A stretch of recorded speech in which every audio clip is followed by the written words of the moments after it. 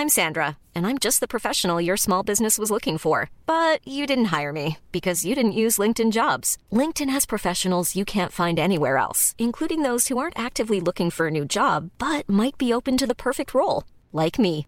In a given month, over 70% of LinkedIn users don't visit other leading job sites. So if you're not looking on LinkedIn, you'll miss out on great candidates like Sandra. Start hiring professionals like a professional. Post your free job on linkedin.com/people today.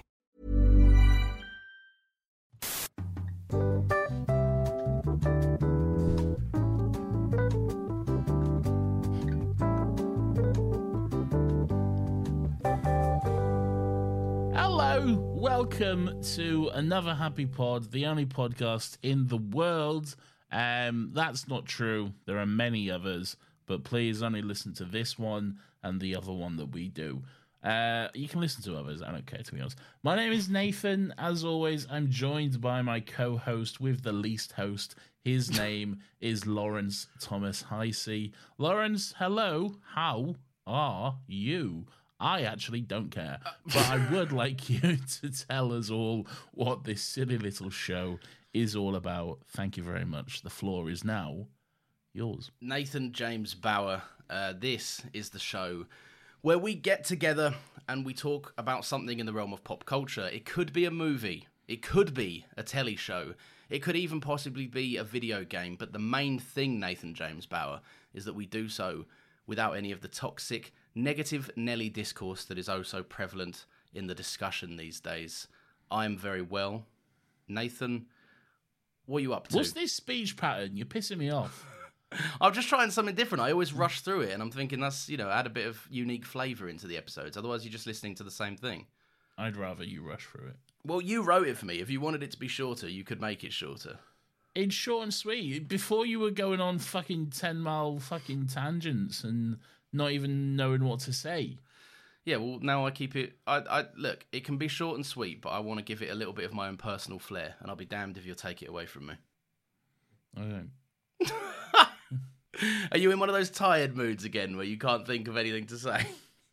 No, I'm not. I think that little giggle was indicating that you might be.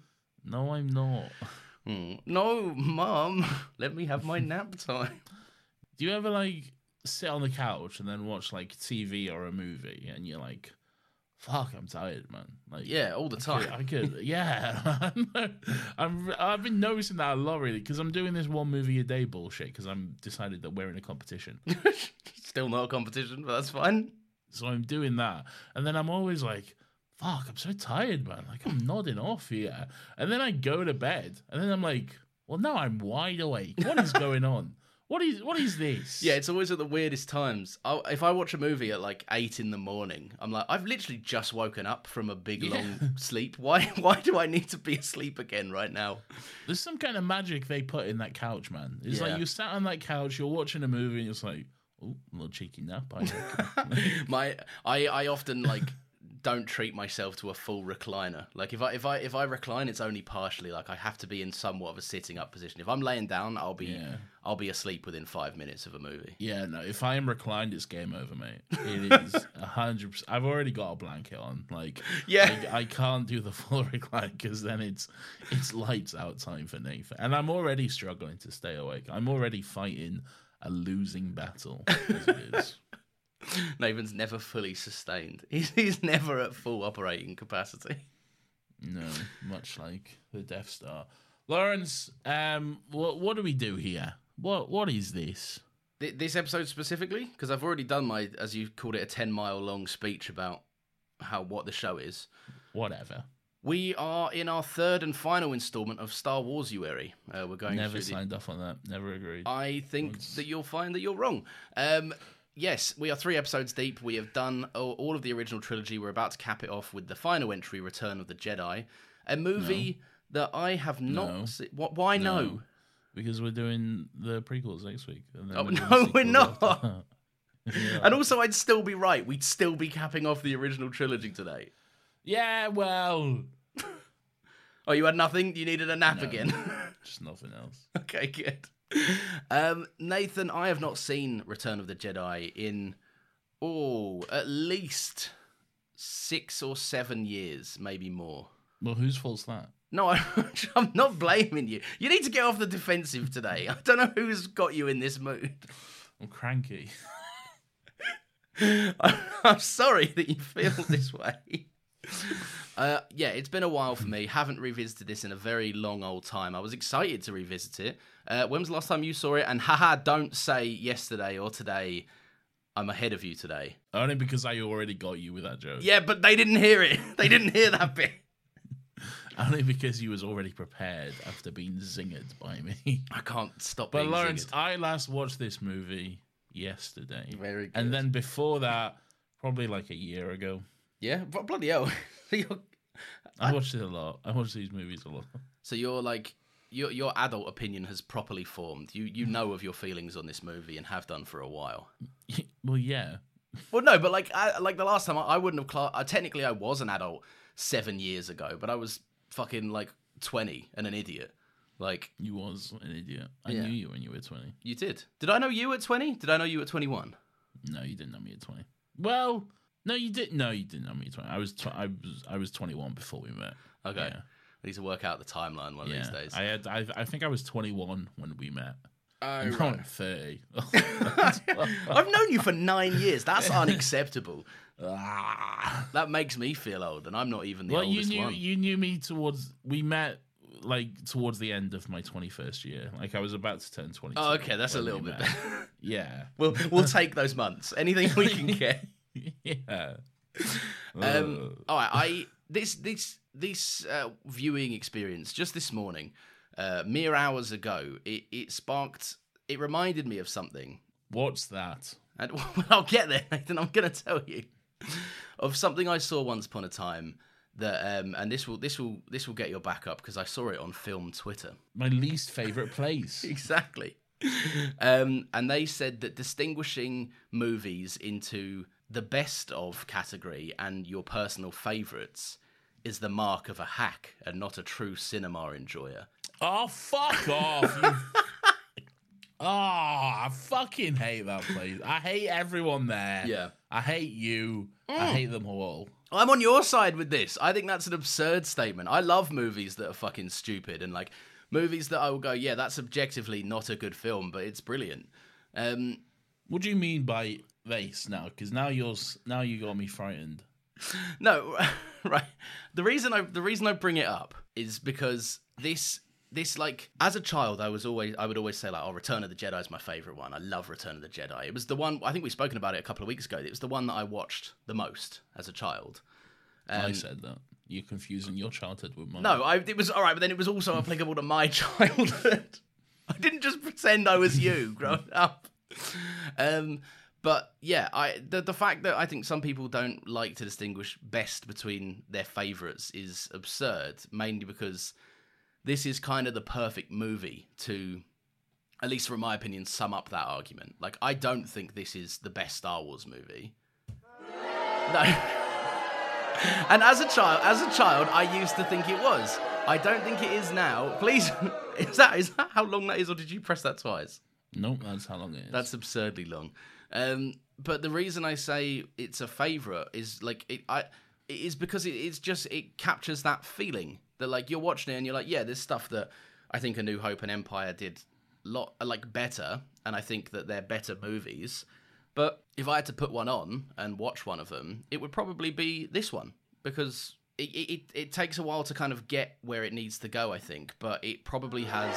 No, stop, because it has the highest highs, I think, of the entire saga. Like, when this movie's hitting, it hits so well. What do you think? First of all, I don't think this is the best Star Wars movie. Yeah. I think it's the best of the original trilogy. And I think it's very good, and I enjoy it quite a lot. It doesn't quite meet the highs of the other two. All right, name one high it doesn't meet. And I'll tell you why you're wrong, objectively. All right, I don't think it's as well paced as the other all right, two. why don't you tell me everything you hate about this movie? I don't hate it. This is one of my favourites. I love this movie. All right, let's go. Well, tell me what you hate. All right, fine. I don't think it's as well paced. I don't think... Incorrect. Is that going to be your rebuttal? Just incorrect? It is actually very well paced. Oh, I see, my mistake. I didn't realise that when I watched it. Well, yeah. Silly me. No, I don't want to just list things I don't like about it, because that's not what... there's not a lot of things I don't like about it. I just think the others do stuff better. But what don't you like about it? Nathan, stop this. I don't want to do this. But no, just tell me. Nathan, I like this movie a lot, but I can recognise that I think the other two have a bit more sauce. Okay, well, that means fuck all. What, in actual terms that I can understand, what about the other two is better than this one? I think the ingenuity of the first one is more impressive, and I understand it had a lesser budget and no reputation. But I found the things they were able to do more impressive. I found the space battles. The space battle in this is so much more impressive than the first one. I don't think so. I think it's. Oh, you are so I think wrong. it's shinier and flashier. I don't think it's as compelling from a story perspective. You are so wrong. In your opinion, Nathan. You are objectively incorrect. I think the pacing in this it gets too bogged down in its settings. I found what I liked about Empire and A New Hope was they were so fast moving, and they felt like they stuck around for places, but they were there for the amount of time they needed to be, and then they were gone. Whereas I find some of the stuff on Endor is a bit long. Some of the stuff in Jabba's palace on Tatooine is especially quite a bit extended, a bit too extended. And I would have, I don't know, a bit more attention paid to the back end where this movie shines. It's the crowning achievement of the original trilogy for me is the end scene with Luke, Vader, and the Emperor, and I don't know, a bit more time there and a bit less time in Jabba's palace would have done me happier. To say that A New Hope is a fast-paced movie is, frankly, one of the most absurd statements of the decade. Are you A New Hope? A New Hope is a fast-paced movie. It's known for its fast pace. No, it's known for its notoriously slow pace. No, I think it's slow pacing in the scenes where it slows down and lets people talk, but the rate that it moves and the rate that it accelerates. The first half an hour is just fucking C-3PO and R2 walking through the desert. I think you're nuts. I think, yeah, all right, stuff happens slowly. I'm not saying everyone on screen is sped up ×2 and they're all running around, but it moves quickly. You've got, the droids getting shot at, the droids on Tatooine, the droids with Luke, the droids go missing, Luke's aunt and uncle get killed, Luke goes back to Ben, then they go to fucking... You're just listing things that happen in the movie. Yeah, and there's so much that happens in that 2-hour span of the movie. You can do the exact same thing with Return of the Jedi. I don't think you could break it down that quickly. You could pretty much say Jabba's palace, Endor... No, okay, that's not fair. A lot happens at Jabba's palace. You're just skipping over everything. Right, all right, fine. Jabba's palace, and then the Sarlacc pit, and then Endor. Okay, no, but you know for a fact you're being unfair. I'm not being unfair. And also, I didn't want to list things I don't like about it. Shut the fuck up. No, because you listed every single detail that happened on Tatooine in A New Hope, and then you just bogged in Return of the Jedi. You just bogged everything down to 2 separate scenes, and that's it. Okay, all right, but more does happen. You was being unfair there. I was being flavoursome. No, you was being unfair. I think that more happens in A New Hope. I can't believe that you don't think A New Hope is fast paced. I think it's no one thinks A New Hope is fast paced. I think everyone thinks. No, you're incorrect. I'm googling this. I want a general consensus. It's very much a movie of the time in that it is slow paced. I like it. Don't get me wrong. I love it. Even it's great. But I can recognize that it is a movie of the 70s, and movies of that era are slower paced than they are today. Yeah, and it is slower paced. They move slower and scenes are longer because that's just the way things are cut now. That's the things are naturally cut quicker for people's catering for people's wants of faster moving stuff now. But what I'm saying is the sequences and the actual plot developments happen at a quick pace, even if they take place during scenes that in new movies would last 2 minutes, and in this movie lasts 6 minutes or something. What you're saying? You're saying it's slow paced, but it's fast paced? No, I'm saying it slows down, but the events of the movie are fastly unfolding. They're quickly moving, even if Luke is taking his time to look around a ship whilst the ship is going somewhere quickly, getting us somewhere. Like, No, I think you're incorrect. I that's fine. I watched it 2 weeks ago, as did you, and my opinion is fair. But this is not what I wanted to do anyway. I'm not trying to pit it against the others. I'm just saying it's one of my personal favorites of the entire saga. But yeah, I think this is a movie that, like, it accurately, it's a great best versus favorites example, because it's like, it doesn't have to be the best of the trilogy. It doesn't have to be the best of the saga for me to enjoy it the most. But it is the best. Okay. I think you're unwilling to engage in what I'm saying. I think you're just going, no, I like it. I like it lots. Okay, well, you didn't need to do that voice. I did need to do the voice because you're being facetious, so I'll be facetious. No, I'm not. I'm not doing a voice like that. Come on. All right, sorry. Can I try a different voice? Sure. I like this movie. That's my impression of it. Your impression of me is a lower toned voice saying, I like this movie. Yeah. And you're implying there that I like movies? I guess. It was more the mocking tone that I wanted you burn to... on me. I wanted you to take... Shut up. All right. Sick burn. All right, look, you can't stop saying this is your favourite movie, so why is it your favourite movie? It's not my favourite movie. Oh, fuck up. Now who's being facetious? You know what I mean. Why do you keep saying it's your favourite of the Star Wars is? It's not my favourite. I just said that. It's not my favourite of the Star Wars. It's my favourite of the original trilogy. Okay, I think you know what I mean. You should clarify. Yeah. It's the best of the original three, I believe. I think it's more fun. It's got the most heart. It's got the best of the third act is great. You got a three-pronged assault with the fucking ground assault on Endor, the space battle with the Death Star, and the fucking Luke Vader duel in the throne room. I think it's out of the three Star Wars movies, this is the one where like everything comes together and it's all like culminates, and it's what we've been waiting to see, and it's all good stuff. It's the best of all three because it takes the best parts of all three and wills it all together. Yeah. And you have the great fight from Empire, you have a good space battle from the first one, you have the heart and the emotions of the characters all the way throughout, and they're all here in this one movie. And also we got little bears now, and that's pretty cool too. Should we start with the Ewoks? No, that's later in the movie. Why would we start with that? All right, well, I don't know. I haven't got a huge amount of notes. I've done what I did with Empire and mainly just summed up some interesting little points that I thought were cool. All right, but tell me what you hate about this movie, because clearly you don't like this. Nathan, stop doing this, because you put me in you clearly you have a problem with it. You put me in a fighting stance for a movie that I don't want to fight. I'm not trying to tell you this is a bad movie. I like this movie. All right, but clearly you enjoy it. You've enjoyed it the least out of the three we've watched. Yeah, probably. So then tell me what you hate about it. But that's not what I want. Right, you know the intro to this show. Why would I want to spend my time on the stuff I hated, which I didn't hate, I just appreciated less than the other two? Because I want to tell you why you're wrong. Yeah, exactly. This is right. This is coming across an awful gatekeepy Star Wars of you, Nathan. I do gatekeep Star Wars. Yeah, well, you shouldn't, because that's a rude thing to do. No, I'm gonna. It's only mine. Only I can enjoy it. There's of two things that gets pointed at in this movie, one being the Ewoks and one being the Jabba's palace sequence. That's where What's wrong with the Jabba's palace sequence? I don't think anything's wrong with it. I think it's too long. I think it goes on a bit. Why? Nathan, do you want to talk, or do you want to just fucking get me to... What's wrong with that? What's wrong with you asking you to explain your position and give me your thoughts behind it? I just think it goes on a little bit too long, and it's all a little bit... It feels stretched out. Like, it feels like the pace kind of...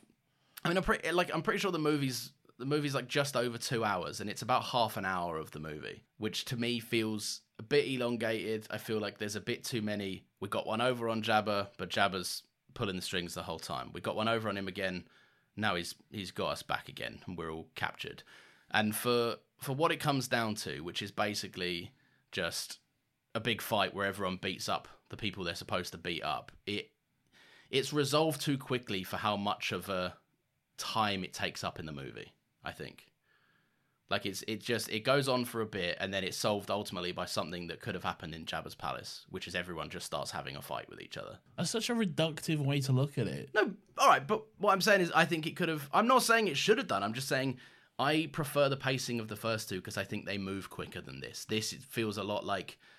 after the kind of really intriguing ending of Empire Strikes Back, and where you're left with this feeling of hope and kind of like liberation almost from this kind of oppressive thing that the Empire has over the rebels. Then it starts, and like Han's in trouble, Leia's like enslaved, Luke arrives, and then Luke is like dumped into a pit. Then they're all chained up, and it's like it feels a little bit like we went backwards. This was the plan all along, though. The reason R2 had Luke's lightsaber inside him is so he could be on that barge to throw it up at him. Luke was giving Jabba a chance. He's a Jedi now. He doesn't want to go in there sword swinging and kill them all instantly, even though he does force choke those. Good morning. Yeah, I was going to say, he does walk in and immediately commit murder. We ignore that, right? We just look past that, okay? But like, he wants to give Jabba a chance. He's constantly giving Jabba a chance throughout it, you know? Yeah. He wants him to do the right thing, and he even says, Jabba, this is your last chance, free us or die. Jabba, he's a big evil slug. He's like, I'm Malukila Solo. Yeah. And then he's like, you're going to die. So he's like, oh, I tried. Time to fuck everyone up. I gave it my best go. That is a good fight. Yeah. I do really enjoy that fight. It's a good fight. Boba Fett is a big goof. Yeah, the menace of Boba Fett just immediately extinguished. So yeah. So obviously this is technically not the first time we've seen Jabba, but it should have been the first time we see Jabba. This is the first time people would have seen Jabba. Yeah. Yes. Whereas we've now seen a nice CGI version of it. No, yeah, because that was put in the 90s. But this is the first time in time, I guess. This is the first, whatever. This is the first time people would have seen Jabba. This is Jabba's first on-screen appearance. Yeah. And in terms of the movies. It's like... But you know what I mean? Yeah, I get what you're saying. Yeah. It's confusing because people gone back and dabbled. I think this is like an interesting time capsule as well, because this is like a practical Jabba that's very like... He looks great. He looks incredible. Like, he looks so greasy and he's got like spit drooling out of his mouth and it's everything. Like bile and gross, grotesque goo. Yeah, and like and even the way he like talks and stuff. Yeah. The way he talks and the way he's just like so hideous, and he's like just got goo sprouting from like every orifice that you can see. Yeah. I just love the grotesque nature of how he's literally just a big fucking fully nude slug. Just sat there on full display like, entertain me. It's so... Yeah, I don't know. The way it makes me think of is like, I know it's supposed to evoke this, but like a mob boss. But like if a mob boss didn't dress in a sharp suit and you were able to see them for like the evil that they always are, behind any like bravado, because a slug doesn't need to wear a fancy suit. He's just there to be gross. Yeah, exactly. And it does make this funny time capsule of like looking at like how Jabba was here and then how he was put in the 90s for the special editions. And it's like, oh yeah, I'm glad the Star Wars original trilogy wasn't made in the 90s, because it would have absolutely all looked like this. Yeah, probably. And I just think it's such an incredible look in this film. But I mean, like, I'm not breaking any new ground. Like, I think people have long agreed that the practical in Star Wars in this era is better than what has been added in the special editions. Not all of it. No, there's some absolutely... I mean, there's that shot of the Millennium Falcon in A New Hope, which is like... It adds a whole layer of weight to that scene, and we spoke about the expansion of Mos Eisley and how it makes for a more lived-in area.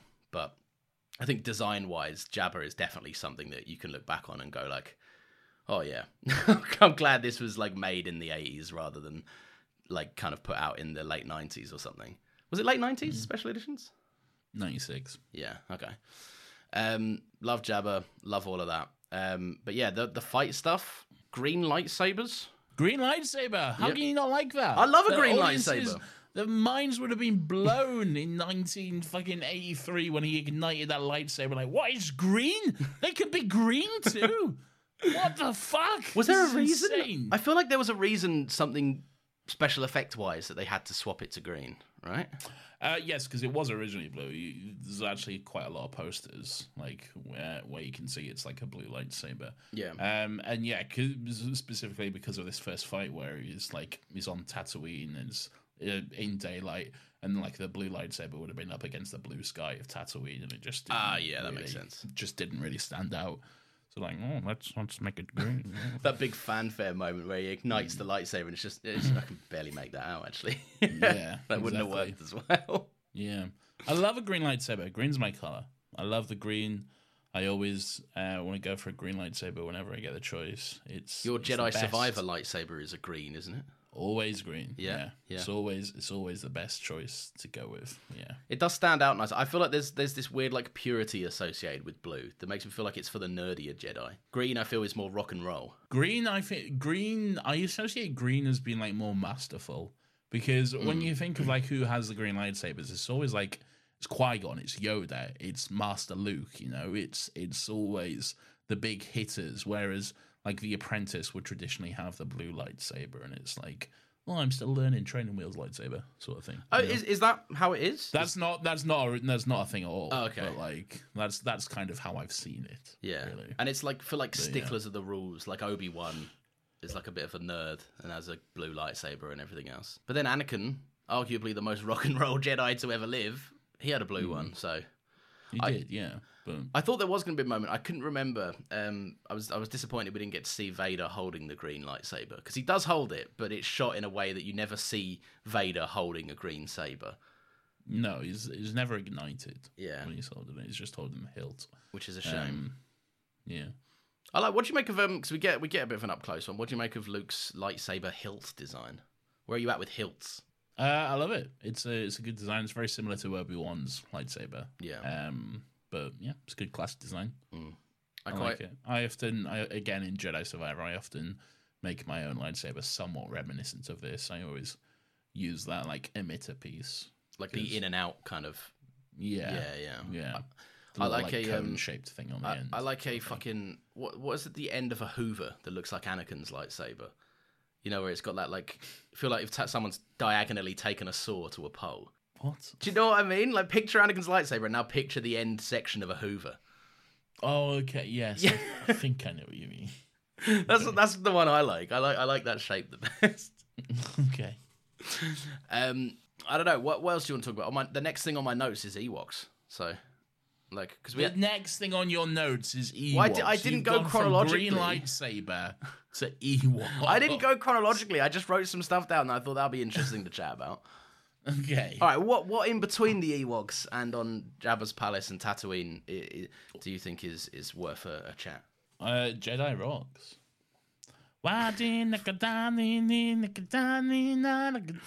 And this is where the special editions really come into show. I love it, man. I love it. I can't help it. I have a certain nostalgia for it. This is the version I watched over and over again as a kid. Yeah, true. And I just love. I know it's not great. I know you got a big CGI little bear or whatever the fuck he is just screaming into the camera so you can see his little gullet moving and everything. I know, but like, I don't know, it's a catchy song. I like it. I love. I don't know what it is, right? Nice, but something in the 90s activated in George Lucas where he just got really into like absurd, a bit of slapstick, like the droids is what I'm talking about. You know the humor of the droids, not the battle droids. They're very like kind of and all silly voices and stuff. Not so much in the Phantom Menace. The droids are quite straight laced in the Phantom Menace. I'll have to revisit that. Yeah. In the slapstick nature of the droids comes very much like pretty much from Revenge of the Sith onwards. Really? I thought that was Oh wow, okay. It's like Revenge of the Sith, and obviously Clone Wars is very prevalent in that. But yeah. In the Phantom Menace, they're very like straight laced. They're very like that doesn't compute. You're under arrest. That sort of stuff. Like, is there not a bit like where they lock Qui-Gon and Obi-Wan in the thing, and they're like, am I misremembering this? Are they not like making a few the Jedi kind of scary? They're scared of Obi-Wan and Qui-Gon. No. Where am I getting that from? I think you're thinking of Obi-Wan and Anakin when they're again Revenge of the Sith when they're going towards to rescue Palpatine. Yeah, maybe I am actually. Yeah. Huh. I'll have to rewatch the prequels. I haven't seen them in a while, a couple of years. But no, again, the battle droids are very straight laced, especially in the Phantom Menace. A little bit more silly in Attack of the Clones, but still not like the levels of as they get to in Revenge of the Sith and onwards. Yeah, you're right. The Clone Wars probably definitely played a part in the silliness. Yeah, for the better though. It made them. Oh, they're more fun. More fun. Yeah. Yeah. Otherwise, and like they're fucking hilarious in Jedi Survivor as well. Like, still remember that full clip that you showed me, where it was like, nothing can go wrong up here. What a beautiful view! Wow. Oh god, yes, I'm on top of the world. I'm just going to enjoy this view, and nothing will go wrong.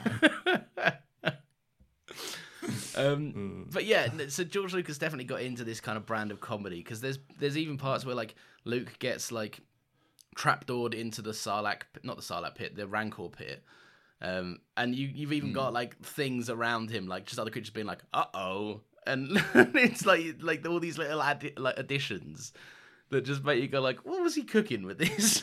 Why did he need this to be a bit sillier? That wasn't added though. Luke fell into the Rancor pit in the movie. No, but like all the reactions around, like you've got like a specific. I don't know. I think it was off screen, so I don't know if it was a droid or a little band member or a creature or something. That one of them's like, uh-oh, when Luke falls in, and it's all very. It feels very like something to make the kids have a little laugh while it happens. There's a lot of stuff to make the kids laugh in this, though. There is, yeah. It's I mean, the inclusion of the Ewoks alone, yeah. Yeah, little birds that murder. Yeah, they do. They commit an awful lot of murder for cuddly bears. There's a lot of murder in it. I love them. Great. They are great. Yeah. Can we talk about the Ewoks? But I want to get your thoughts on the song. All right, the song. I don't. Do you know what? Like, if it wasn't for the visual element, it wouldn't feel out of place. What's wrong with Snice Noodles? No, nothing's wrong with Snice Noodles. She's great. No, the thing is, the song doesn't feel out of place because it's like in a club setting, and like it's very like people are dying and it's very business as usual. Like, let's just play on while Jabba tortures whoever he's torturing this week. Yeah, it only stands out, which I think to put a musical number into a scene that previously didn't have one, I believe. It's a strong choice. It's a very strong choice, yeah. It's a bold choice, and it only works for the better, I think. You put a musical number in anything, it's instantly better. I stand by that. I think it has a high chance of being instantly worse or better, and George Lucas got quite lucky in this. No, it's always better. You put a musical number in literally anything, it will always be better because of it. I don't even know what the song's about. It's just, I don't know the alien language. It doesn't matter. Who cares? It's a good fun time. Did the dancer come back? Didn't the dancer refilm some stuff? Yeah, the Twi'lek dancer was she came back after like 13 years or whatever. Which is pretty nuts. Stuff. Yeah. Actually, just didn't look a day older at all. So. Yeah, and for a dancer, that's tough as well. That physicality you've got to keep up. Yeah, my lord. It fits. It's getting by on the skin of its teeth. Like it could. It's one more ridiculous shot of like someone's mouth away from being way too much, but it toes the line, and I appreciate its inclusion. Why do you hate fun? I don't hate fun, but it stands out like a sore thumb. Like, I think like the visuals of it, like it to me, it's more, it's like akin to those bizarre fucking animals walking in front of the camera in Mos Eisley. Like, it stands out so aggressively. It's like, that wasn't here originally. It has that feel of like stuff has been painted into this rather than stuff was there. And then they try and cover it up with that shot of Boba Fett just like, yeah, I'll cross my arms to this. I'm having a vibe. I'm here at the club having a good time.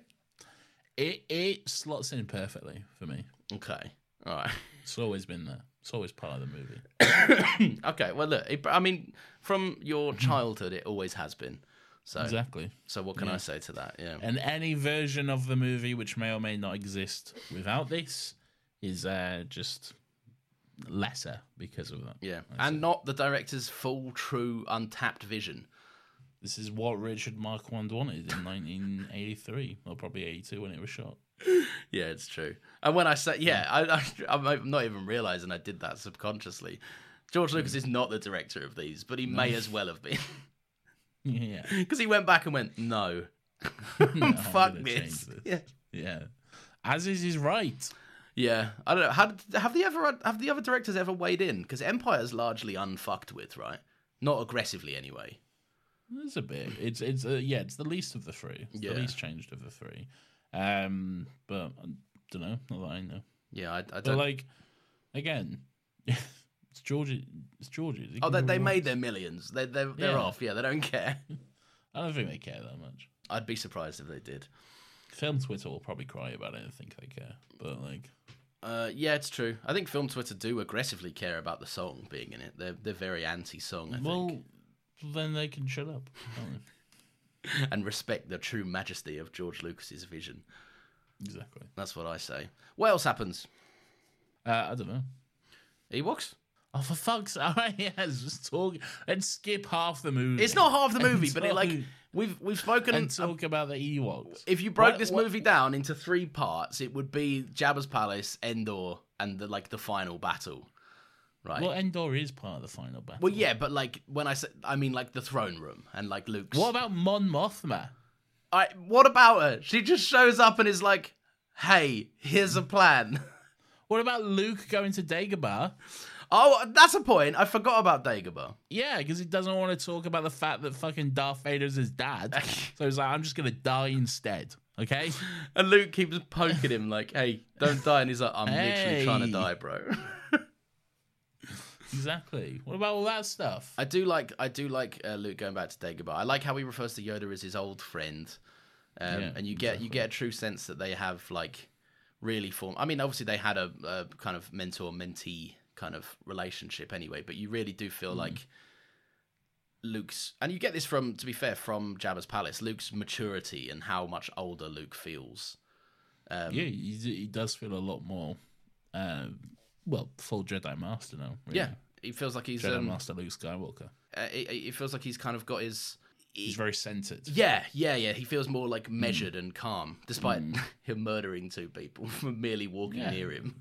Like, the whole idea of Luke in this is is he flirting with the dark side? Is he gonna turn? What's he gonna happen? You know, from the get go, he's dressed all in black in this little sleek number that he's got on with the Chanel boots. He's looking great. He's got the hood up. He's force choking people. Like, ooh, this is a little bit sinister, a little bit naughty, Luke. And the whole time, Palpatine's convinced he's gonna turn over and stuff. So that's very much a theme throughout the movie. Yeah, and it does. I do like that, and how it's expanded on. But Luke is almost the way you say more centered and measured. It almost feels like it's a blank canvas. Like he feels like he's at the starting point of his. Yes, he's. And he faces the Vader and stuff, but he's basically a Jedi trained. His training is complete, and Yoda even says that. So now it feels like a scenario where it just could flip the other way. He could apply all the stuff he's learned to a not so righteous path, and he's in a very transformable state right now where it could go either way for him, which I really really like. I like that Han is kind of in amongst all of this. He's an audience surrogate almost, because he's been out of the loop since the ending of Empire Strikes Back. Yeah. There's this really... What does he say? I've been away for a little bit and everyone gets delusions of grandeur. Yeah, and he's got this this silly line or something where he's he phrases it. It's someone's like, oh, Luke's rescuing us, and he's like, Luke can rescue himself or something. Yeah. Has no idea that Luke is off being the coolest guy ever. Yeah, I know. To be fair, I completely forgot about all the Dagobah stuff. I like. Do you want to talk about that from a certain point of view? The gaslighting. Yeah, the gaslighting. It's pretty funny, isn't it? It's funny the circles that the film jumps through to apologize for it. Yeah, this very much was not a thing in the first movie, but now it is, so we have to make it work. And the way we're gonna make that work is have Obi-Wan be a bigger lying cunt. So it's no, well, if you think about it, what I said was Vader killed your dad. And, if you look at it from a certain point of view, I mean, that's kind of true, because, Anakin died and he became Vader. So, really, it works. It works. It's very, this makes sense if you thought about it in a way that no one would ever hear that information and think about. Yeah. Like, Yeah. if I spoke entirely in metaphors, it's your fault for not understanding it. Yeah, it is quite funny. But I do quite like how it is, because like I know they were kind of dealing with the best of a kind of a weird situation in explaining it like that.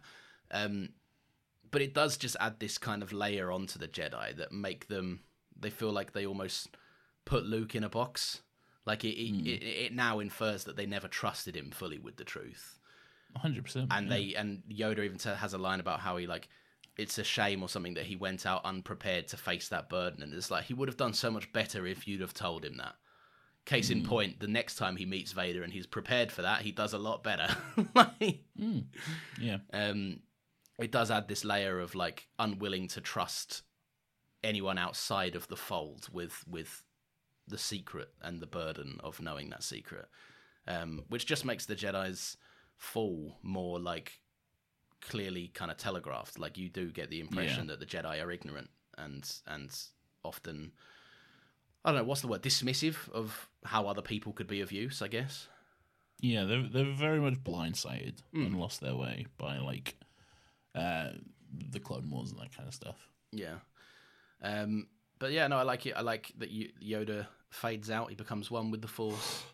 He does. He turns into a little Force ghost. Well, we don't actually see him be a Force ghost until later, but he just disappears. And yeah, very cool. Anyway, the Ewoks. For fuck's sake, man.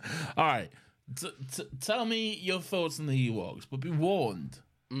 I might kill you. No, I love the Ewoks. Okay, well, I won't kill you. To read the first sentence of my note verbatim, I've never understood the hate for the Ewoks.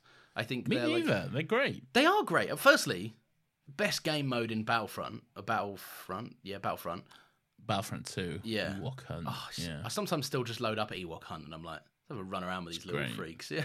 Yeah. It's really good stuff. Yeah, it's great. But I think, like, I mean, everyone knows. It's clear as day. And obviously they became a bit more kind of politically transparent in the prequels, but this is very clearly like a metaphor on like the indigenous people versus the fucking like basically American and British invaders. This is very clearly like the story of the underdog. It's Vietnam. Is it? Do you reckon? It's Vietnam. Yeah. Oh, okay. George said that himself. Yeah. Oh, okay. Wow, that's weird. I literally never put that together. Yeah, it's Vietnam. Oh. Yeah. Well, I mean, similar ilk of what I'm getting at. No, but it's I don't know. It feels very like it kind of echoes this theme of, and this is kind of a partial reason why I never understood the hate for it. It just echoes the point that they were making with Yoda beautifully, in that don't underestimate someone for their size, appearance. Don't underestimate someone because they live in, you know, a hut in the middle of nowhere. Like, it's, you know, people often would say, you know, how could we defeat the Empire? They've got advanced technology and all of this, but they get brought down by sticks and stones and fucking just creativity and clever engineering of weaponry. Like, that's the Vietnam of it all, because America like went into Vietnam thinking, this will be a fucking cakewalk. We're America. We're the fucking greatest military in the world. How could we lose? We got everything. We spend like 90% of our annual budget on the fucking military. Yeah. So like, we're great, man. We're good to go. And then like fucking Vietnam, in comparison, are like a very poor nation in comparison. Like wiped the fucking floor with them. And like, you know, when you haven't got the money, you have to get creative. Yeah, exactly. Yeah. I also just think like people give them crap for like the design of them, but they look fucking incredible. They're little bears. What do you want? Yeah, they literally, but they're also like, just in terms of how good they look like little cuddly teddy bears, but the fucking duality between them of making them from 1 second be a cute teddy bear, and then they like reveal they've got these like razor sharp teeth, and they pull out their like spears and their like sticks and stuff, and you're like, I could fucking be killed by these bears. And like, well, we're gonna eat them. Yeah, exactly. Yeah. Well, but that's crazy, right? I really, it's obviously harping on the Yoda thing of like, don't judge a book by its cover. But I also think it's just like, people say, they're just for kids, and you know, their inclusion is just to sell toys. And there probably was an absolute financial benefit to selling cuddly bears to kids. Yeah. But they're not just that. And also, there was a benefit to selling Luke Skywalker toys to kids, too. Yeah, who cares? Yeah, exactly. Like, they're just there to sell. Who cares, though? Because if it works for the movie, it works for the movie. Yeah. Fucking hell. There's a new Stormtrooper design in literally every single Star Wars movie. Yeah. Purely for the fact so they can sell a new Stormtrooper toy. Yeah. All right? It's the point. We've got the Scout Troopers here. All right? Yeah. They've still, to this day, they've never figured out what the Scout Troopers are for. It changes in every fucking medium. All right? But, like, they're here so we can have a new toy, and they look cool, so there we go. There we are. Scout Troopers, boom, toy. Yeah, Ewok, toy. Also, the Ewoks were supposed to be the Wookiees, and then they were like, it was originally going to be on Kashyyyk, or whatever Kashyyyk was back in the day, and they were going to be like, oh, we're going to go to Chewie's homeworld, and we'll have a bunch of Wookiees there to help us fight the Empire. Oh, okay. And then they were like, oh, that's going to be quite expensive and difficult to film, so let's just... Let's just change the name around and we'll make them Ewoks, and then they'll be smaller bears. Someone ordered exactly too little of the fabric for Chewie by half, and they were like, I guess they're smaller Chewies now. Probably about a third of the size of Chewie. Oh, yeah, that's true, yeah. They thought, I'll tell you what, we'll save that gold concept for a great holiday special we've got in the works. Holiday special was before this. Oh, was it just after the first one? Yeah, Holiday special was between the first two. Yeah. Oh my gosh. Oh yeah, because it debuted Boba Fett, didn't it? Yeah. Yeah, exactly. Yeah. You fool, Lawrence. You don't know your lore and history. No, I'm not familiar with stuff that happened like fucking 5 decades ago. I'm a fool. Yeah, no, I love the Ewoks. I just think they're like, I love just the imagery of the Empire being brought down by, like, they're doing the stuff. It even kind of makes the rebels look a bit too bombastic in kind of in, I guess, context next to them, right? Because, like, you had entire, like, fucking squadrons of, like, fighter jets to bring down AT-ATs and stuff, and, like, they're doing loops and circles, and they're attaching, like, ropes to the legs so that they can just tackle them down. Well, AT-ATs aren't AT-STs. No, they're not. But then humans aren't Ewoks, so, like, well, yeah, you can level out that size comparison. No, I know what you're saying, but, like, in terms of, like, a comparative, like, scaled down version, it's not even a threat. Like, yeah, it's a war, but they're like, oh, we can take this. We know what we're doing. It's not all hope is lost. It's pretty sad when those, like, Ewoks get blown up, and then one, like, goes to check out his friend. He's like, wake up, buddy. But he doesn't, because he's dead. And then he just kind of falls into him. Yeah. Has a little sad cry. I got that. I was going to save it for little things, but there was it got me in the feelings the same. The Rancor trainer. Oh, little Patisse's. Oh trainer. Man, yeah. He was his just crying. Oh, it just got me. No, because they present it as like, this is the Rancor. But like the Rancor is just a slave to this as well. Yeah, the Rancor is very much just as much of a slave as anyone else there. Yeah, yeah. And like Luke kills him, and it's like da da da da da. It's like, oh no, that's actually sad. Yeah. Actually, yeah. Just two victims of this horrible fucking regime. Poor little Rancor. Indeed. But yeah, I like a lot of the Endor stuff. I like that people get new fits for Endor as well. Do you want to do some fit talk? Who's got new fits? Well, we've got Han puts on a nice camo trench coat.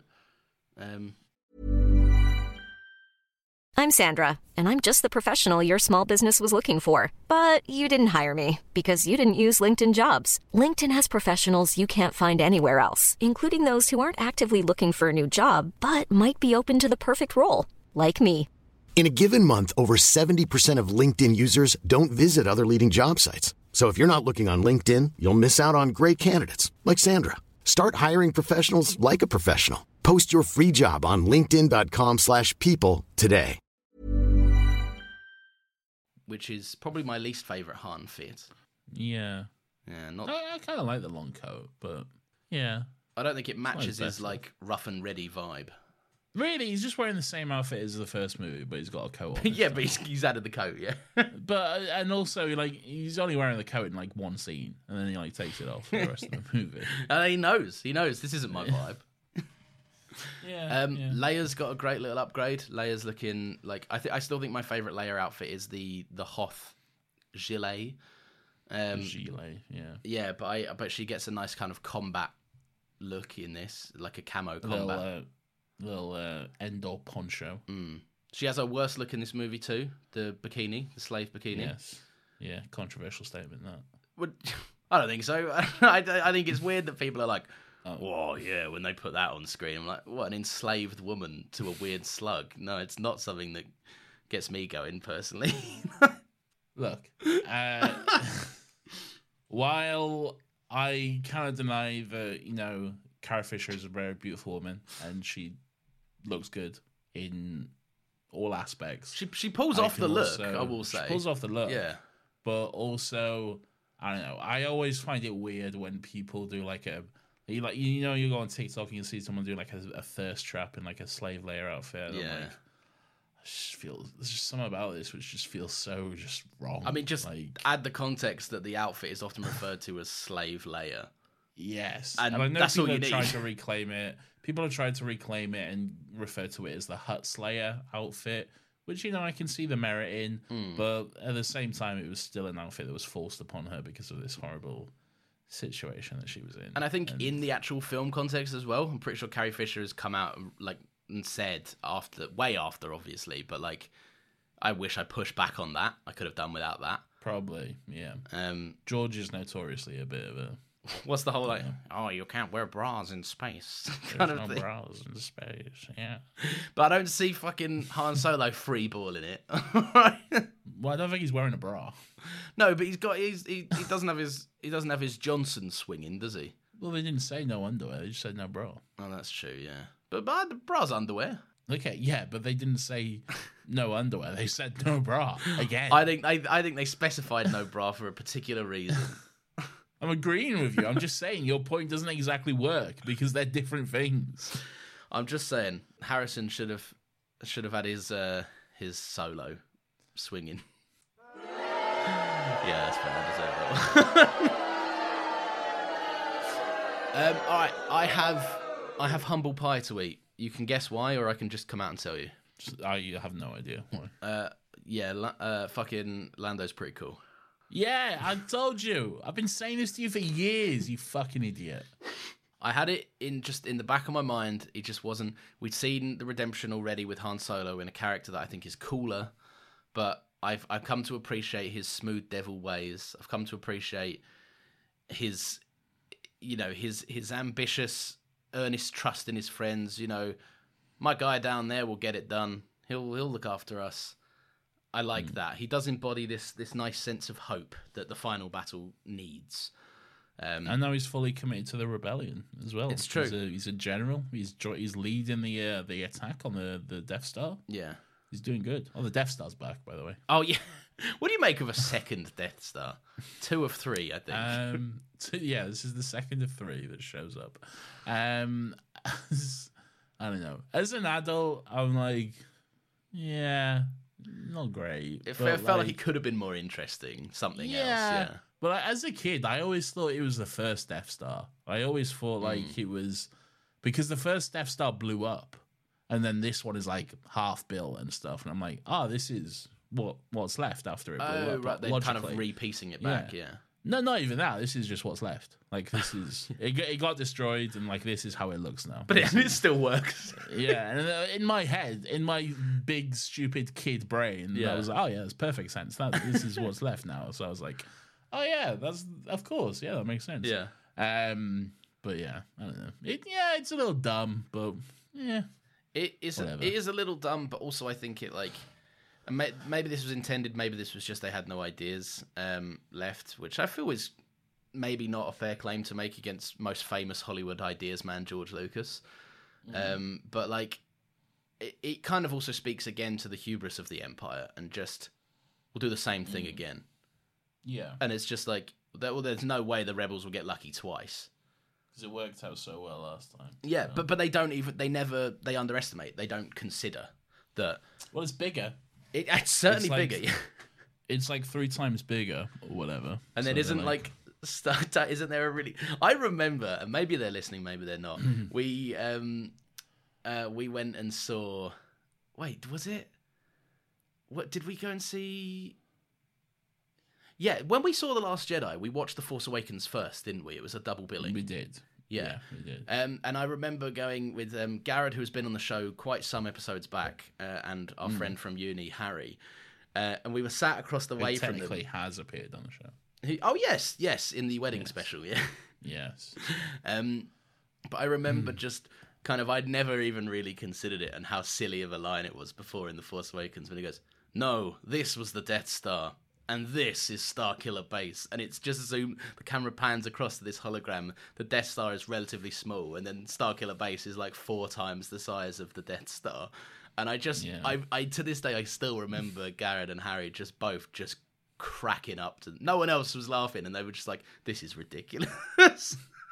That's your favorite movie as well. You love The Force I love and this is what I was saying earlier, right? Like I think there's flaws in The Force Awakens, but it's such a fucking enjoyable movie to watch. Like, it's a movie that is just so earnestly like, yeah, we're doing Star Wars. You missed Star Wars on the big screen. Shut up. We're not doing The Force Awakens right now. We will get there. I really want to do the sequels. We will in 2 years. Okay, that's the fair. Yeah, that's fair. Yeah. Okay. We're yeah. Where were we? 2 Death Stars. 2 Death Stars. My 2 Death Stars. Look, it's great. Well, it's not great, but, it's fine. It does the job. It's a Death Star. Yeah. What do you want? It's a big thing. Where else were they going to set the final battle? Yeah. On a spaceship? Boring. I mean, you said it earlier. They need the 3 prongs. They need the ground assault, the more interpersonal conflict, and then a big space battle. So, you need something like that, and it just makes sense to basically build a bigger, meaner Death Star. That's this is one thing that's always got me. It feels, and maybe I'm kind of, I don't know, maybe this is an unpopular opinion, but they said this one's better defended than the first Death Star. Yeah. But and maybe it's because it's the solo conflict of the first movie's 3rd act. I always felt like the first one was still harder to blow up than the second one. I see what you're saying. Because, like, it is just, like, half open, and you can just fly into it. Like, I feel like I could take my Sunday Star Cruiser and just go in. Yeah. No, I see what you're, but it's also, like, it also has the whole Empire fleet around it as well. Yeah. So I feel like that's more what they're talking about, really. And like, you kind of need to hit that golden window of the shield generator being down, them not knowing it's down, and hitting it, Exactly. Yeah. It's a great moment when, like, the Rebel fleet pull out of hyperspace and they're like going, "Let's do this, let's go blow up the Death Star." Then Lando's like, "Hold on a minute, boys. Something doesn't feel right here." Something doesn't pull up, no. And then Akbar is like, "It's a trap." I do like that nature of the whole 3rd act of the movie is just like, you thought, like, from the Empire of just like, we've kind of worked around. We anticipated a lot of this. I'm afraid the Death Star is quite operational. Well, so this was Ian McDiarmid's first appearance, right? This was, his first appearance as Emperor Palpatine. And then they just went back and obviously put him into Empire because it was the old lady with the chin pies. Yeah. He's brilliant. Like, he's great. And he's like 30 years old. Yeah, which is crazy, right? Yeah. They had to do so much work to make him look old. Yeah, exactly. And then he finally aged into the... It's rare that a original trilogy actor ages into their role. Yeah. Rather than ages out of it. And like fucking 40 years later, he's still doing it, and he's doing a great job as well. He's always been a standout, and he's always been brilliant, but I just absolutely love this... He's such a fucking... If Vader is like... He's a menace. He's a big Phantom Menace. He is. That's the Phantom Menace. He is, yeah. If Vader brings this brawn and this fear level and this... You displease me, I choke you out. Yeah. What? Yes. He's the... The second you see him, and you get a hint of it in Empire where, like, Vader is on his knees, basically praying towards the big head. Hologram of him, but the second he arrives in this, he's just such a frail old guy, but Vader is like just obviously shit scared of him, And not in a way that like Vader's cowering in fear. It never trades off any of the menace of Darth Vader, but like it just becomes so clear that he's like, this is his. I mean, he calls him master anyway, but it becomes so apparent that the relationship here is puppet and puppeteer. Yeah. Which I fucking love. He just gives an absolutely incredible performance, and I love that. Even though this is the movie where, and it's rare for this to happen, I think this is the movie where he loses and the Empire loses and the cards have all been stacked against him. For a very long time, he was in the rare position of whichever way this goes, I win. Yeah. Like if Luke kills Vader, I win. If Vader kills Luke, I still win. Like he's there. That shot of the blades clashing over his just grinning face. It's just written all over him that just like, I have no stake in this. I don't give a fuck how this ends. That's Palpatine. I think that's the reason why he's so menacing and scary, but also like genuinely like a great, well-written character. Is just Palpatine is just like is the ultimate planner, really. Yeah, he like just plans for every scenario, and he takes everything into account, and he has this whole long drawn-out plan about taking over the whole galaxy and what he can do beyond that point, and his whole obsession with just getting more and more power. But then it's like that which ultimately becomes his downfall, because like for everything like he saw and thought about and planned for, the one thing that he didn't was like a dad loving his son. Yeah, really. Exactly. Something so fucking normal and ordinary is just the one thing he didn't think about, and then it's the one thing he's incapable of thinking about, because like exactly. And you get this obviously later in the prequels, but his way of caring for a child is to groom them, to manipulate them. Like that's obviously his relationship with Anakin and everything else. But like, yeah, I don't know, man. It's just this. It's got a great theme as well. Which one's his John theme? Williams is always cooking. John Williams is always doing a great job. But the Emperor's theme is so like, it's not like bombastic or like in your face like the Imperial March or anything like that. It's just so subtle and chilling, and it's just like, oh, it's really good. Can I hear a bit? Can you play it on the thing? Yeah, well, it's like it's more like atmospheric, and it's like, ooh. Oh, I know exactly the one you mean. Yeah, like a low choir. The one I love is it comes in the main crux of it kicks in after the bit where Vader goes, "Oh, sister." And Luke starts... You have a twin sister. Yeah, and Luke starts just absolutely wailing on him, and you get... Is it the Fury of a Jedi? Jedi's Fury? Something like that? No idea. Don't know. Maybe. It's the one where it's like... It feels like those low drones of the Emperor's theme, but it's more hopeful, but also like it... I don't know, there's something about that piece of music that just spells out... It feels like the ultimate battle of good versus evil. And it's so good. But yeah, anyway, so I put down talking about the kind of the duel and the three-pronged third act. I like the duel of Vader and Luke, because it's just this, I don't know, it's obviously it's the emotional payoff to this story. And it's almost like the battle for the legacy of the Skywalkers in general. Like, I guess like innocence is on the line, but also Vader's redemption is on the line. And amongst all of it, like we just said, you have Palpatine in this position in the middle where it really doesn't matter what happens to him. He's still going to have a puppet to play with after the fact. And yeah, they're trading back and forth. I like how it's framed as a duel between Vader and Luke, but really it's Luke versus the Emperor. Yeah. And Vader's mostly just an observer. Like, I've always felt their dialogue was in the same way that Yoda in this trilogy never had a lightsaber. You get the same for the same treatment for the Emperor, where they both feel elevated beyond it. I know the prequels obviously give them both lightsabers, but in this original kind of viewing of them, I feel like they're both just masters of the Force, and the way they battle is with their ideas and their philosophy and their words. Yeah, and I don't know. What do you make of all that kind of like the trading of dialogue between the Emperor and Luke? Again, yeah, it's just Palpatine pulling the strings, really, just trying his best to do what he does best. I do like the way he's like, he's goading Luke throughout the scenes and stuff, and he's showing him the Empire fleet just like crushing the rebels and stuff. He's like, you want this? You want your lightsaber? I'll take it. Strike me down. See what happens. It'll be fine. I bet nothing will happen. Don't worry about it.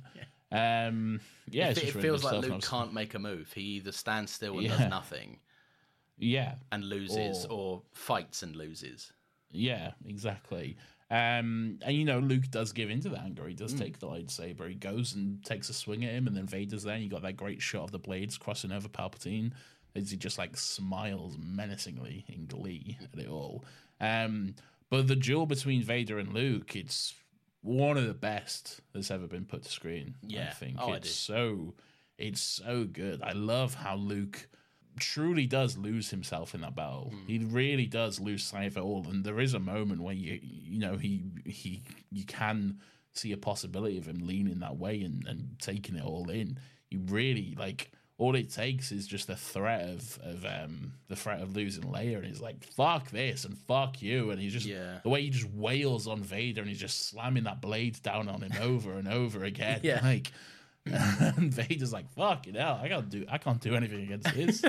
I'm fucked, mate. You get like, as an audience member, you get the catharsis of wanting to see Vader get put down, but you also get the vindication of, people on the right side saying, Luke's the hero of the piece. Luke shouldn't kill you. And I think it's it's a really interesting position for Luke as a character to be put in, because in episode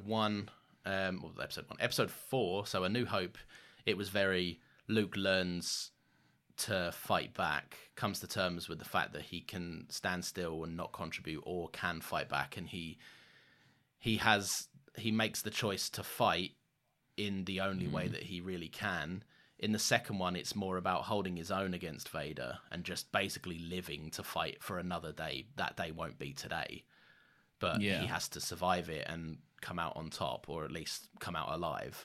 I don't know, I guess the way that this is the first time Luke is able to, he's powerful enough to decide, rather than just he doesn't just have to make it out alive. If he wants to end this, he can. The ultimate control over your power is knowing when to withhold it. It's funny because that realization comes after he's furiously and recklessly unleashed it and lost control of it. Well, that's the thing. He does lose control, and he does wail on Vader, and he is at that point where he could strike the final blow and just end it there. But then he does have that moment of realization, and one of the best scenes in all of Star Wars for me is when he throws away the lightsaber and he's like, "Fuck this, man! I'm a Jedi, like my father before me. All right, and you can't do shit. All right, you're here saying that I should just kill him, strike him down, and take his place." Fuck you, we're the Skywalker boys, all right? We're so much better than you, cunt, all right? Fuck you, and fuck this lightsaber. I don't even need it, all right? It's the ultimate trust in a higher power, right? It's the ultimate trust in the Force, because, Palpatine can sit there and, he's a master of the Force, and he knows how to wield the dark side to be his greatest strength, right? But ultimately, he's a planner, and he has plans A all the way through to fucking Z, right? So, he's someone that has backups, and he never puts his full confidence in, I guess, the will of the world and destiny and the Force and faith. Whereas Luke throws it away and is essentially saying, what will be, but I won't lose. I may lose the day, but I will not succumb to what you want me to do. 100%. And like you said, the beauty in it is the fact that just the one thing Palpatine never planned for was basically a father looking at his son being tortured and then just going, I've had enough of this. Yeah. Which I love. It's a great moment when he does throw Palpatine down the shaft and stuff, and you get the Force theme mixing in with the music at the same time. like letting us know that he has come back to the light and stuff. It's great. It's a beautiful moment. I do love it. I even love the added nose. I like the added nose. I think the nose makes sense. Yeah, I do too. No.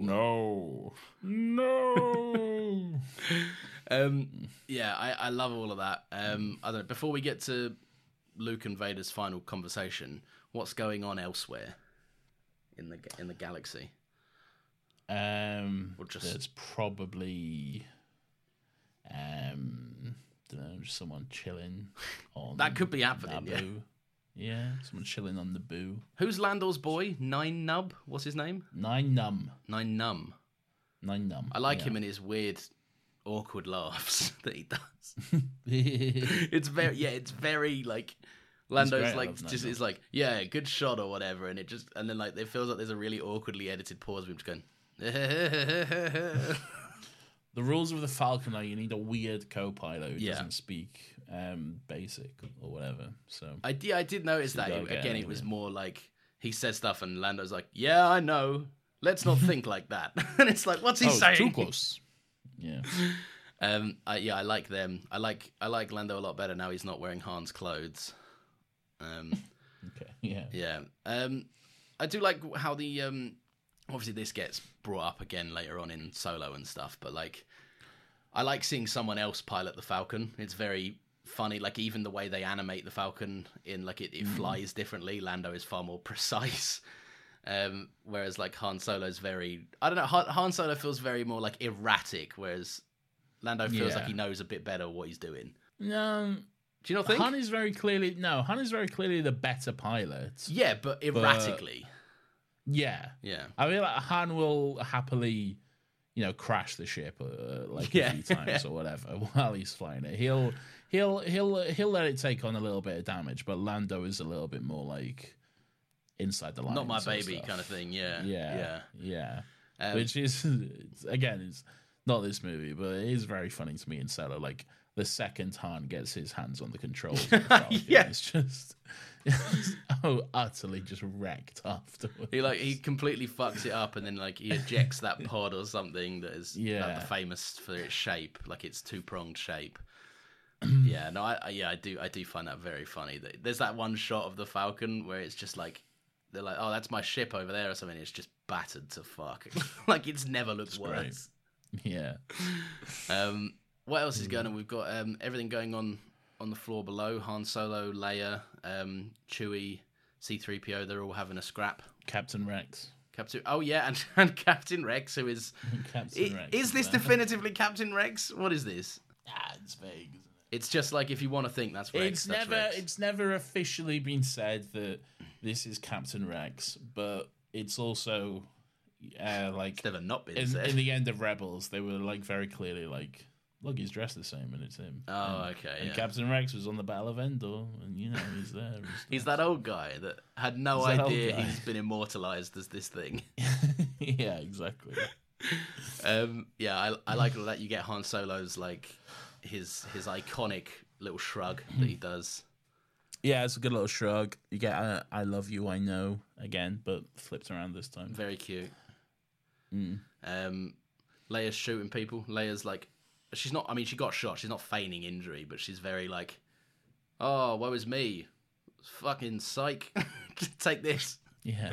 I like that. I do find that there are a few conversations in this that could easily be like, like those little moments where the truth could be outed and it would save everyone some time. Like, like the Luke and Leia thing. The Luke and Leia thing, and Han's like, when you can tell Luke, huh? Yeah. Yeah. It is a bit funny when like when like she does tell him, but he's like, oh, you love Luke, don't you? And she's like, yeah, of course I do. Yeah, and I'm like, he's got no context for this. Yeah, exactly. He's like, she just expects him to know, and it's like she finds it ridiculous that he doesn't know. But like, you've never told him. And why would he guess that? Yeah. And then he has that, just the whole reaction to that is very funny as well. His kind of over the top reaction. Harrison Ford, right? And I won't ever say a bad word against him, but his performance is noticeably weirder in this. He's having fun. He's probably high for most of it. He probably is, but he seems far, and I think maybe this is intentional, but like he seems less cool. He seems more goofy than cool in this one. He's getting older. He is getting older. Yeah, maybe he's just aging out of his gruff. He's in his dad era. Yeah, I think that's probably it. He's got that great scene with C-3PO where he's like, ask them to do this, and he turns out he's like, and this. And this, and we need our weapons. Yeah, and we need our weapons. Hurry up about it. Yeah, and get on with it while you're there. Which is very fun. Yeah, I don't know. I think I don't know who stole the movie for you. Who's the movie's best? Luke. It's Luke's movie. It is Luke's movie. Yeah, it's Luke's movie. It's the Return of the Jedi. It's a great just. I don't know. I just really love everything it does with Luke, like especially the ending and stuff. And again, just the throwing away the lightsaber. It's like that's like the ultimate Jedi moment for me. That's like everything a Jedi should be and everything a Jedi is and stuff. And it's the choosing not to fight is like the big thing with a Jedi. Where do you land on the what side of the fence do you land on with the interpretation of Return of the Jedi, the title? Who's the Jedi in question? Well, it's not the Return of the Jedi isn't the return of this one Jedi. It's a return of the Jedi Order. Yeah, I always interpreted it as Vader's redemption, Anakin, making the sacrifice play. I mean, yeah, that's part of it. Like any good title will have multiple interpretations and multiple ways you can look at it. And a lot of Star Wars titles are built that way. Like you can look at them from multiple angles and stuff. But overall, in terms of theme, it's the Return of the Jedi Order.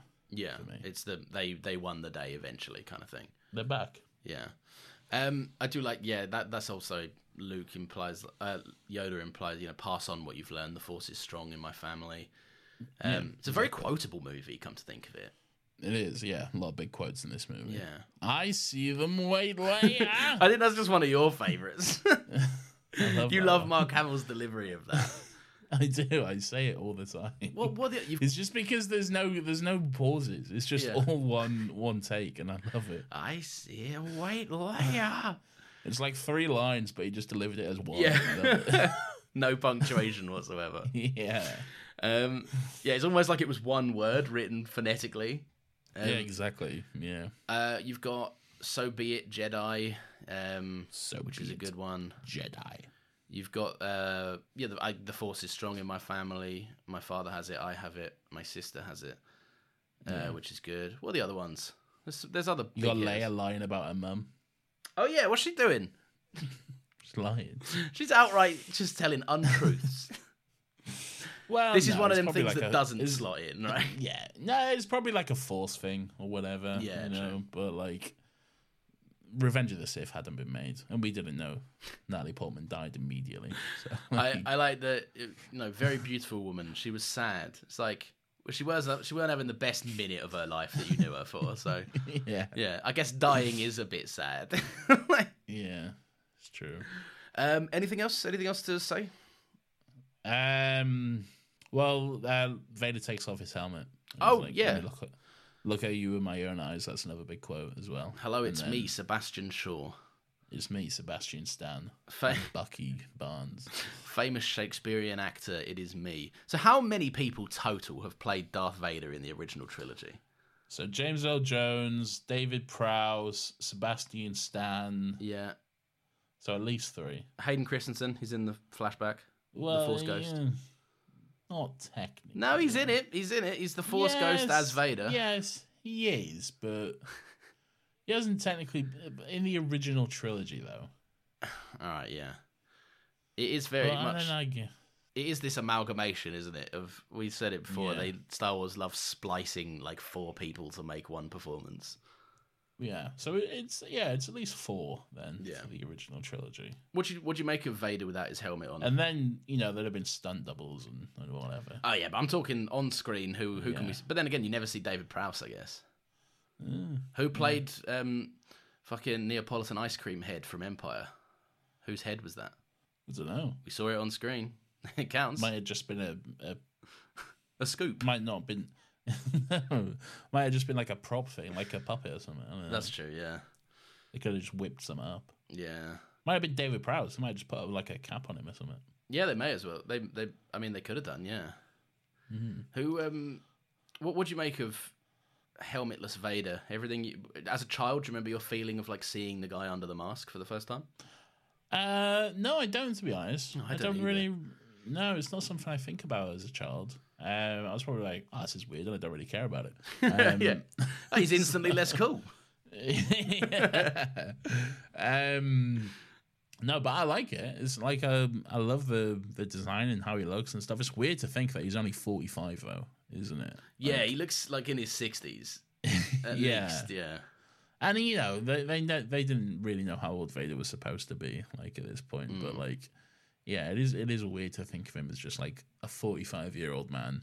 But yeah, I think it's not the best. I like it. I think it's what the ending really needed. You needed to. I mean, it's the ultimate humanization of Vader is to remove the machine around him, right? Yeah, and of course. to show him as this. Well, even that line, that like one of the last lines he has, just let me look on you with my own eyes. Yeah, so beautiful.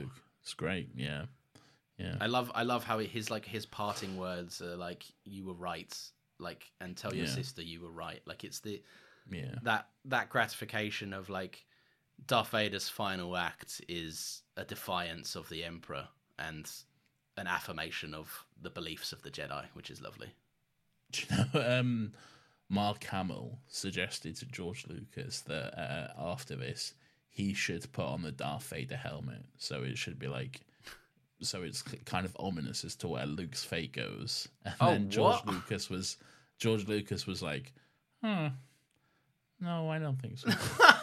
That would have been terrible. I know, yeah.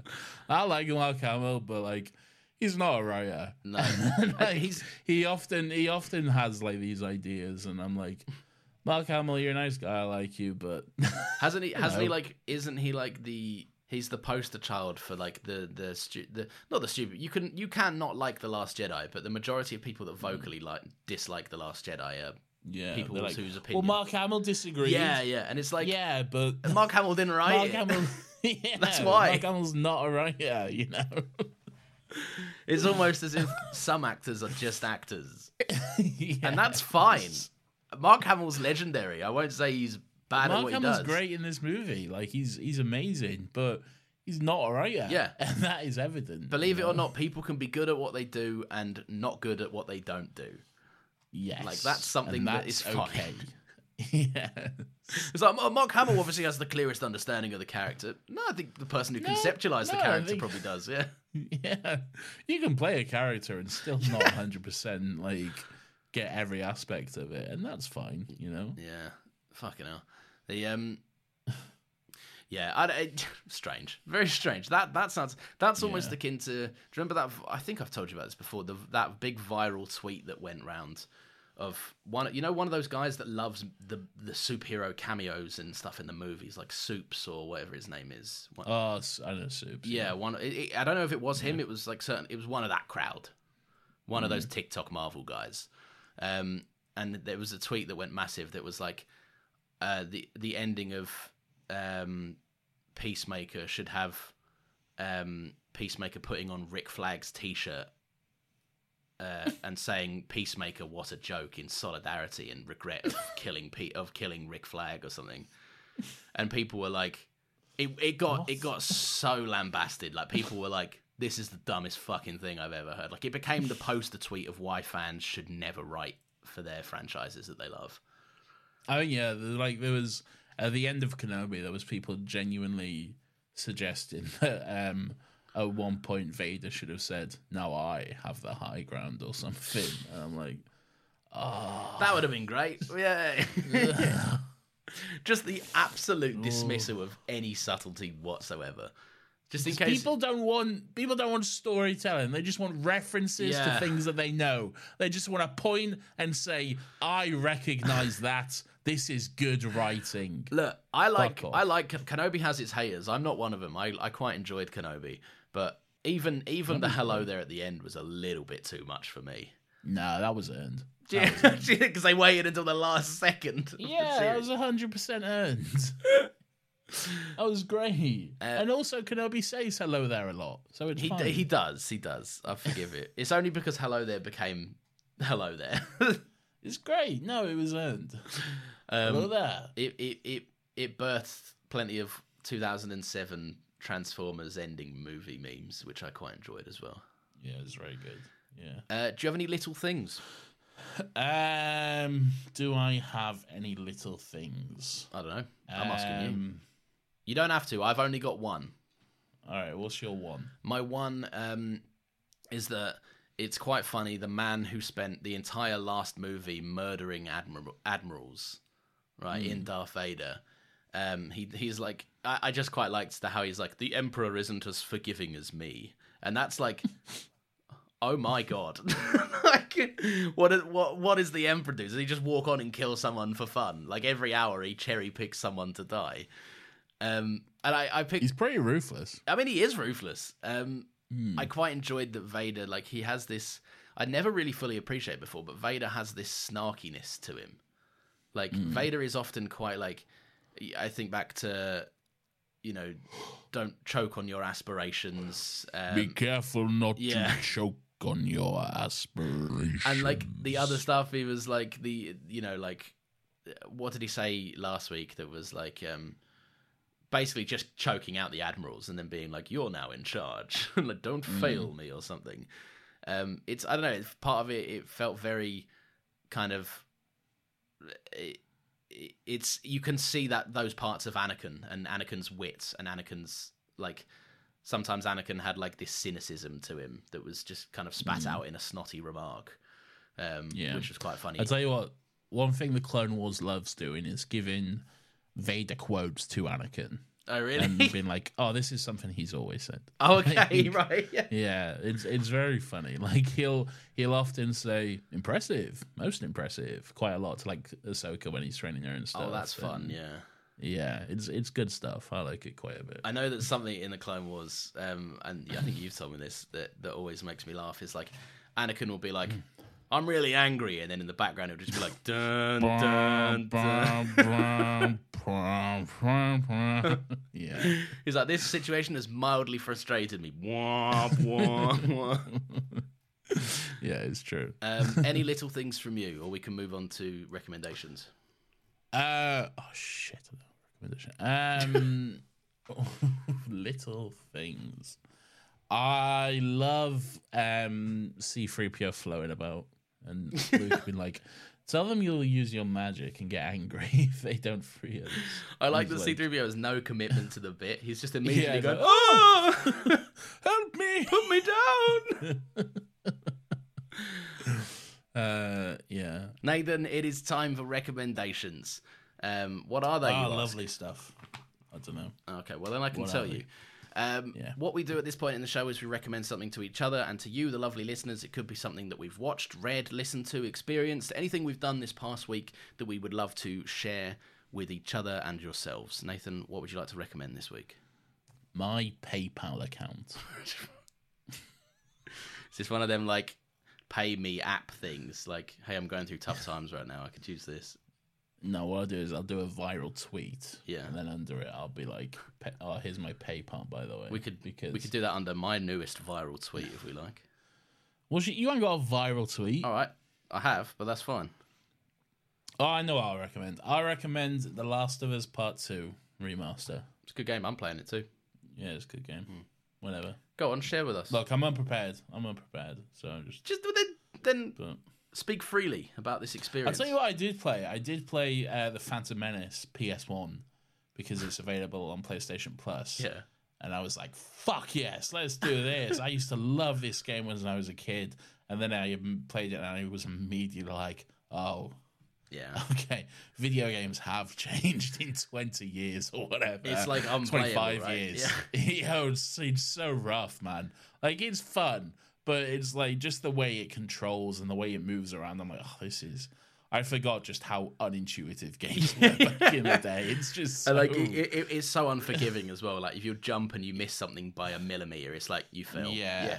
And it looks like shit as well. Like it's rough, man. Yeah. But It's pretty funny. I had that experience. So I went on, because they have the PlayStation Store as that classics collection thing. That's what it's on. Yeah, and I did the same thing, but with like a Toy Story game. And you can. I did that the Buzz Lightyear Star Command game was on there, and I was like, oh, "Fuck, that's another one I loved." And then I played it, and again I was like, "Oh man, yeah." It's never as good as you remember it being. Your stupid kid brain who hasn't played a PS5 and doesn't know what it's like is like, oh, this is amazing. I'm in it. It's great, but it's one of them where like you almost wish you never played it again because you're like that. The memory is tainted for me now. I'm like, how was I enjoying that? What an idiot. Yeah, it's rough, man. Nathan, I'm going to recommend the movie. Oh, for fuck's sake, man! I don't care. And it's a movie called How to Have Sex. I don't need to watch that. I knew I just left the pause because I was like, you're gonna make a joke, so you may as well do it. Because I know it. I'm going to change my recommendation to a movie I watched. Okay. And it's going to be Theatre Camp. I thought that was pretty fun. Okay, yeah. Actually, one of my rare recommendations you check out. All right, don't cry about it. I might cry. It never happens. Yeah, it's good fun. Watch Theatre Camp. It's on Disney Plus. It's a good movie. It's a Disney Plus original movie. Is it? No, I don't think so. I was going to say, I'd be surprised. All right, mine is How to Have Sex, a movie Nathan doesn't need to see. Ben Platt is in it, and he plays an appropriately aged man, not like the 15-year-old boy he played in Dear Evan Hansen or whatever. Yeah, it's almost enough to make you forgive that film, which is I've never seen it, but apparently it is like a war crime to Dear Evan Hansen. I've seen the clips of him playing Evan, and it's rough. Yeah. Like, why is this 40-year-old man at high school? What's going on? Wasn't it like almost solely done so that he could basically try like his hand at like an Oscar campaign or something? No, it's because his dad paid for the movie. Yeah, but I'm pretty sure like they greenlit the movie and put him in it because they were like, if anyone's going to win an award for this role, it's my son. And it's like, your son is too old. Just watch Jenny Nicholson's video on it. That'll explain it all. There we are. That's good. Nathan, How to Have Sex. I already know. No, you don't. It is a... I fucking hope I do. Yeah, 30 years old. Yeah, you'd think. It is a very good movie. It's like all these three girls go on like a... What's like a lad's holiday but for girls? Is it still a lad's holiday? Just a girl's holiday. Just a girl's holiday. Yeah, but that feels like less grimmy. This is still an absolutely grim holiday. Like on the strip in Magaluf and all of this stuff. Yeah, just call it a girl's holiday. All right. Well, they're basically, three girls go on a girl's holiday. And it's this really kind of like... I feel like it's quite I feel like it's getting buried, and it's one of them that people won't really know what it is because of the title, and like a lot of the time the title is people are just they do exactly what everyone does, which is like, well, yeah, I don't need to watch How to Have Sex. Well, I know how to have sex. Like but it is like under all the kind of silliness of it, like it's a really, really good movie, and it's like this very interesting look at like how people's perception of like what sex is and consent and like everything else, and how people's damaged interpretation of it can cause long-lasting pain. But it's also quite an uplifting movie about like things aren't always terrible. I don't know, great movie. I think people should watch it. I'd never heard of it. I just saw it and was like, I'll turn that on. I put it on a whim, and it's like very unflinching and very like, I don't know. It feels a bit preachy to be like it's a necessary movie, but it is something I think like younger people could benefit from watching because it shows basically how not this. It should be called How Not to Have Sex, basically. But yeah, a very good movie, and I think people should watch it. I went on a lad's holiday once. I still could just never picture that ever. Like one of the worst times of my life. Yeah, I can imagine because I know you, and like even as a younger man, I knew you. Yeah, and like even then, like third year, I was younger than when you knew me though. No, I know, but like I knew you when you liked going out, and even then, it was like it was a push. Yeah. So I cannot ever imagine. Like, were you staying in like a real shithole hotel with like party starters? Hotel was fine. It was nothing special, but it wasn't like. Was it like an on the strip hotel? Yeah. It was like just a cheap fucking beds in the room, which is all we used it for, basically. Yeah. Just somewhere to fucking sleep. Most of the day it would just be out and fucking pulling. Yeah, yes. Pulling birds. Pulling birds. Yes. Going down to Shagaloo. Yeah. Skinny dipping on the beach. What an awful time. Go on a holiday with your friends, it's fun, but see the trouble was it was like I think it was the year after the In-Betweeners movie came out. Oh no. So it was just fucking packed. That sounds insufferable. It was just wall to wall, just cunts everywhere. Oh, jeez. And everyone was desperate to have their own like In-Betweeners fucking moment and shit. And it was. Did they play like that song that they all do the silly dances to? That song was fucking everywhere. Oh no. I could not escape it. What was it like? Baba Americano. That's it, yeah. Yeah. Baba Americano. Yeah. Which is fine, but. You know. Well, but it's one of them that once you've heard it once, you never need to hear that song again. Yeah. No, it's fine, but over and over again is just, it's relentless. I can't imagine that. That sounds dreadful. Go on a holiday with your friends, have fun, but don't think you need to buy into this culture of you need to go on a lads or girls holiday or whatever. It's a very British thing, but like you don't. You can do whatever works for you. Every invitation I've ever had to anything resembling a lad's holiday, I've turned down immediately. That is, I would smart. And paying to do it, I would genuinely rather shred the money than do it. Yeah, dreadful. Anyway, on that note, some life advice from us there. Thank you very much for listening. If you have enjoyed the show, then please feel free to leave us a little 5-star review.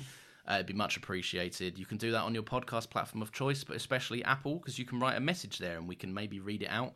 But you should get excited. We're at the end of Star Wars Ueri is here, so next week we are going to be doing this. Stand by me, oh, stand by me. Wahoo! It's not Mario, but I have seen Mario now. And you liked it, right? It's pretty good. Good movie. You can follow us on Twitter. We are at Another Happy Pod. That's where you'll get new reminders for, post reminders for new episodes every Friday at 10 a.m. It's also a place where you can suggest topics using the following link in our pinned tweets. No promises, but we do have one coming up, which we won't reveal until it's the actual week, but we are doing one. Maybe.